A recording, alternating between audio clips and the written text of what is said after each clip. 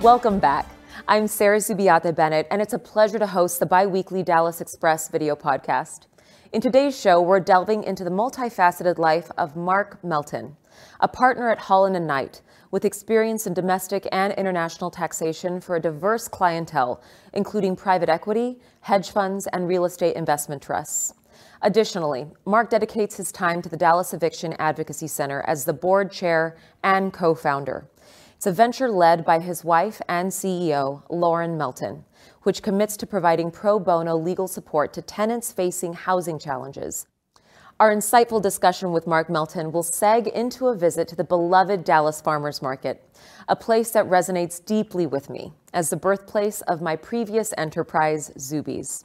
It's a community hub that celebrates the dedication of farmers and artisans year-round, and it offers a vibrant selection of food and shopping throughout the week, welcoming individuals from every sector of life. Well, Mark, I'm so happy you're with us today. Like I've told you, having you on here, a voice that's truly diverse, someone who's well known in the community, and a champion for those who have struggled with homelessness specifically. I'm really interested to hear your thoughts today, so thank you for being here with us. Well, thanks for having me. I'm glad to be here. Yes, and you're not just a partner at Holland & Knight, but you also founded the Dallas Eviction Advocacy Center.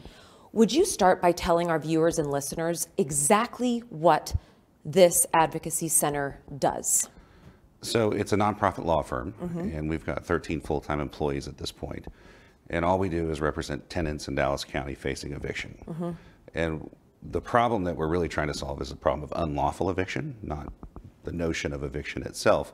Because what we found in our work is that about 85% of the time that a tenant is evicted, they actually should have won. And when they have a lawyer, they do. And this is pro bono? This is all free, yes. We don't charge a dime. And what is it that inspired you or prompted you to start this? Well, like a lot of things in my life, it was pure accident. I just posted a social media post about an eviction moratorium early in the pandemic, and that post went viral, and I found myself spending 20 hours a day trying to respond to everyone's questions. I really thought this would be a short-term project, but after really getting in to see what's happening in the courts and what's happening to these people and who they are, I was just offended to my core at what I was seeing happening to the poorest people in our community. And that's not to say that you shouldn't get evicted if you don't pay your rent. That's not the point. The point is we're supposed to have due process in this country. There's supposed to be a fair way to assess whether you should lose your home. And our society doesn't do that. We skip that part. My kid asked me in the car the other day, Mommy, is every true homeless person on the side of the street homeless because they made poor decisions? Or is it because it was unfortunate luck? And he's 10. How would you answer that question? I think the question from your son is astute, especially for a 10-year-old. And it's interesting in my own life, having had that discussion with myself. I grew up in Oklahoma in a very conservative family. It was definitely a pull yourself up by your bootstraps kind of environment. And at 21 years old, I hadn't gone to college. Instead, I got married, as we were apt to do in Oklahoma, had 2 kids, and was working full-time at a company I thought I'd spend the rest of my career with. And unfortunately, they filed bankruptcy one day after someone at the top of the structure that I didn't even know committed bond fraud and laid off all 5,000 employees. That many people flooding a job market, I couldn't find work. I was evicted from my home. I went bankrupt, and I found myself in a position where we sold everything we owned, packed up our Honda Civic, and just drove to Dallas one day. I had the same discussion that your son had with you in my own mind, where I was thinking, what was the series of bad decisions that I made to get myself here in this position that I never thought that I would be in? So I think certainly, there's no question there are people that are in wherever they're at in life because they either worked hard or they didn't, or whatever factor that you'd like to attribute that to. But there are a lot of people that just never had a chance. Can you talk a little bit about how this experience of yours has now translated to a lot of your involvement in homelessness initiatives within Dallas? It's always interesting when you're that person suffering. No one's really listening to you. You don't really have a voice, even if you're right. And so finding myself in the position that I'm in now, which is completely different than it was 20 years ago, where I do have a voice and I do have some political influence, and I can make people make decisions in a way that I think are helpful for people that historically are voiceless. They have no control, they have no power.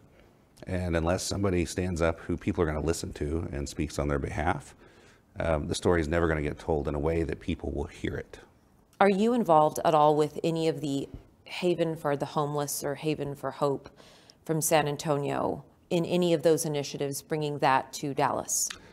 Yes, and historically, it's kind of interesting, homelessness was not really on my radar. Okay. I was always very interested in public education. This idea of Haven for the Homeless, actually I first saw it probably 15 years ago. I was a professor at SMU at the business school, and I took a bunch of students to San Antonio on a service trip. Seeing just this place where you have co-located all the services a homeless person would need. They don't have to Google it. They don't have to figure out even what do I need. A lot of them don't even know what should I be looking for. I know. How can we bring something like that to Dallas? And so at this point, we have formed a nonprofit organization called Haven for the Homeless. And so that part of it is underway. We're actively looking for real estate around Dallas County where we could put a facility like this, which is not a small feat. This is a large facility. The one in San Antonio sits on 22 acres, and maybe the one in Dallas would be even bigger. But we're beginning to have these conversations with the elected officials, with other leaders in the nonprofit, homelessness apparatus, to try and figure out what really are the gaps in our system of care here in Dallas, and how do we fill them in a way that makes it as easy as possible for these people to cross the bridge from point A to point B in a way that they can become productive citizens again, because 90% of these people are not chronically homeless. They just need a little bit of help, maybe a little job retraining, interventions that we could really do fairly cheaply, and get them on their way. Have you any intel on the district that Adam Basaldua leads? I thought that there was some indication that he was going to find a piece of land in his particular district.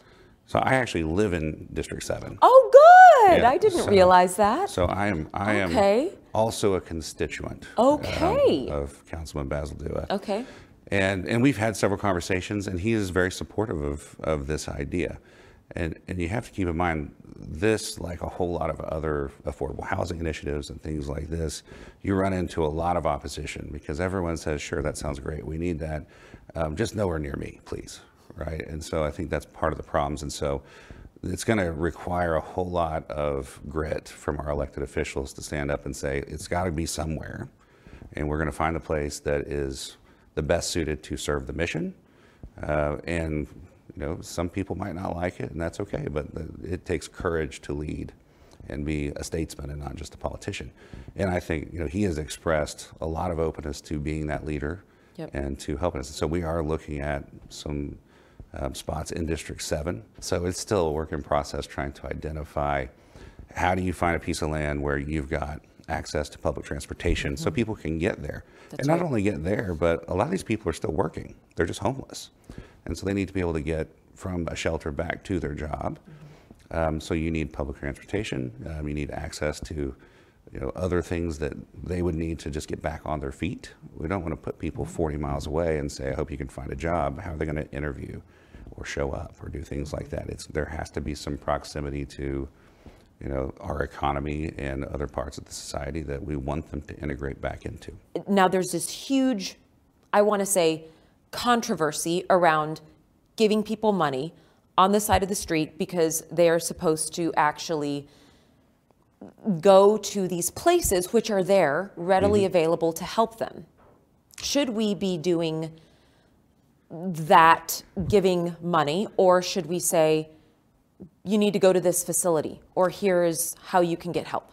It's such a good question, right? And the two schools of thought are exactly, if you incentivize people to stay on the streets because they're making a living, will they go get the help that's available to them in a shelter? On the other hand, and this is another thing I like to tell people, before you think that thought, be ready to tell that person where the shelter is and how to get there. A lot of people use that mentality as an excuse to do nothing, and quite frankly, to not care about it. And everyone always thinks there's always someone out there that is doing this job. Someone is out there helping that group of people if they would just get that help that's available. And this is one of the things I've learned. This is why we have the Dallas Eviction Advocacy Center today, is because that is a false premise. It's not true. There's not always someone out there that is doing the job and that is taking care of the problem or thinking about it holistically. In fact, a lot of times there's not. And so the way I always think about this personally, whether it's a con man or whether it's a single mom that truly needs some money for her kids, you'll never know the answer to that. That's right. And the only thing you can really judge yourself by is how did you respond, not how did they react to your response. The other thing that a lot of these people really are craving is human connection, just to be recognized. And so when a homeless person says, hey, do you have some change? There is a tendency in a lot of people to just eyes straight forward, pretend it didn't happen, and walk to your car and close the door. And maybe for certain people, I understand their safety concerns with engaging as well. I've done that before. I don't know. So, but for me, I'm a 6'3" man, and so I don't feel I don't have a safety concern. That's right. In that, and so one of the things I always do, I will at least respond and say, I'm sorry, I don't have any money. Just the acknowledgement of their humanity, I think, is something that a lot of us forget to do. Do you have any suggestions on how housing or rental laws should be changed? I have a lot of suggestions, and I spent a lot of time in Austin this spring trying to talk some other people into it without much luck. I think some of the easier ones that are less controversial, right? One of them is an expungement of an eviction record if you won. Right now, if someone sues you for eviction, even if you win as the tenant, it's on your permanent record. Really? And there's no legal process to have that expunged from your record, even if you won.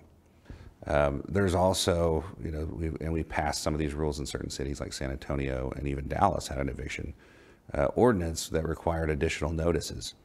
Right now, the process is I just have to give a tenant a 24-hour notice, and if they don't leave voluntarily by the next day, I can sue them for eviction. So this process takes just a few weeks from first notice to this constable showing up and kicking them out. And it's my view, not that they should be able to sit there for 6 months, and people always say this, there's always some story about some guy who lived rent-free for 18 months. That is such a rare exception to the rule, and I have no pity for that landlord either, because they could have gotten that person out of that house. If they were there for 18 months, they were doing it wrong, okay? So don't blame that on the system. But people should at least have enough time to get to their next paycheck to get caught up. Or a few weeks to go hit up relatives or friends to borrow money, or even in a worst case scenario, time to put their things in storage and find an alternative couch to sleep on so that their things aren't thrown into the street where they're all broken or stolen, or they lose their ID or driver's license or social security card or birth certificate, all of the things. It's impossible almost to start over once that happens. I know right now the Dallas Capital Bond Program is something that is being talked about everywhere. The money earmarked specifically for affordable housing, addressing homelessness, has been now listed at what, 100 million? Yes, so the ask was 270, and it got cut to 100 million by the Bond Task Force. In a government system, it's really not very much money. I mean, you can buy this apartment complex right outside this window for $100 million, one of them. It's not going to solve the problem at scale. Okay, so what is your perspective on how these funds should be properly allocated and utilized?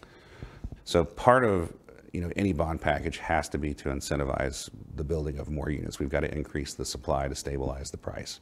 But that's number one. Number two, we still have to deal with the people on the street.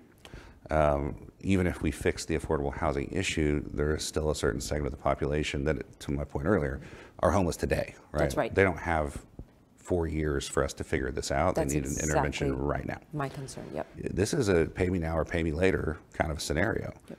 So we can either make appropriate investments to stabilize the low end of our population, or we can spend $40,000 a year to intervene when they're actually homeless and under a bridge. Not to mention dealing with all of the tent cities that are popping up around town. Those aren't just magically happening. They're the end of a pipeline of housing insecurity to homelessness. And we have not invested properly in addressing the early parts of the pipeline, and now you're starting to see the negative results of improper social investments. What charities right now do you think someone could give to that actually do provide a level of assistance that is the most impactful? Well, I think, if we're talking about impact on the street right now, Yep. I think Family Gateway is one that I've been really impressed with over the last 4 years, and we work with them on a fairly regular basis to rehouse and stabilize families. I think the Austin Street Shelter is another one that shows flexibility when it's needed. I mean, your own nonprofit, right? Well, I thought that would go without saying that I would support my. I'm like, my well, own I am nonprofit, going to be the one to call attention to your own. I thought it might be a little on the nose for me. No, it's not. But yes, we definitely will put all the money to good use. So if you're looking for stewardship and nonprofits, we're a completely virtual organization. My wife and I lead the organization. We don't take one penny. Oh, I didn't realize she also so she's the helped CEO. spearhead it. Great. So we take no compensation for our efforts to try and run this thing. Yep. So literally every dollar that comes into us goes out to pay the lawyers that are helping the people and the things that they need to actually provide that help, so that there's almost no overhead. That's incredible. Yeah. Thank you for devoting your time to those who are truly in need. I wish there were more people like you. You're just a gift. We are at the Dallas Farmers Market today. It's Friday. It's, I don't know, close to noon, about 11:30-ish. There's some beautiful shops, beautiful eateries on the interior that I know you will love. The reason we chose the Dallas Farmers Market today for the third segment is because it is a place where anyone and everyone feel comfortable. It's very Dallas. It's very Texas. Being in this getup with this awesome tractor right behind me couldn't be more perfect. Come with us. Okay, so we are buying frozen tamales. Shannon, come with me. Okay, so you said you like buying what from here? I love buying State Fair of Texas t-shirts. From Bull's From Earth? Bull's Earth, yes. Okay. They have the best.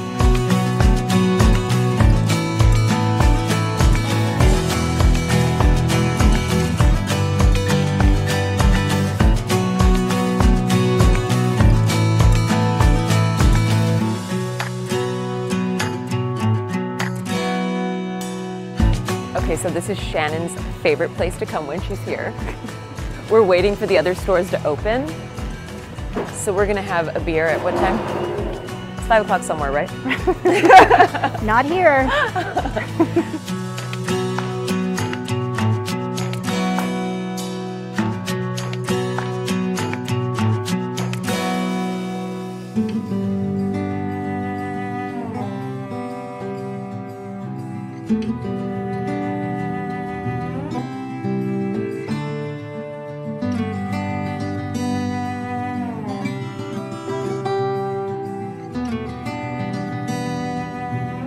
Okay, so we are directly across from the Texas Goods Company and coming to San Miguel's Exporta. I've been looking for some beautiful Mexican, Spanish influence type mugs. Look at this.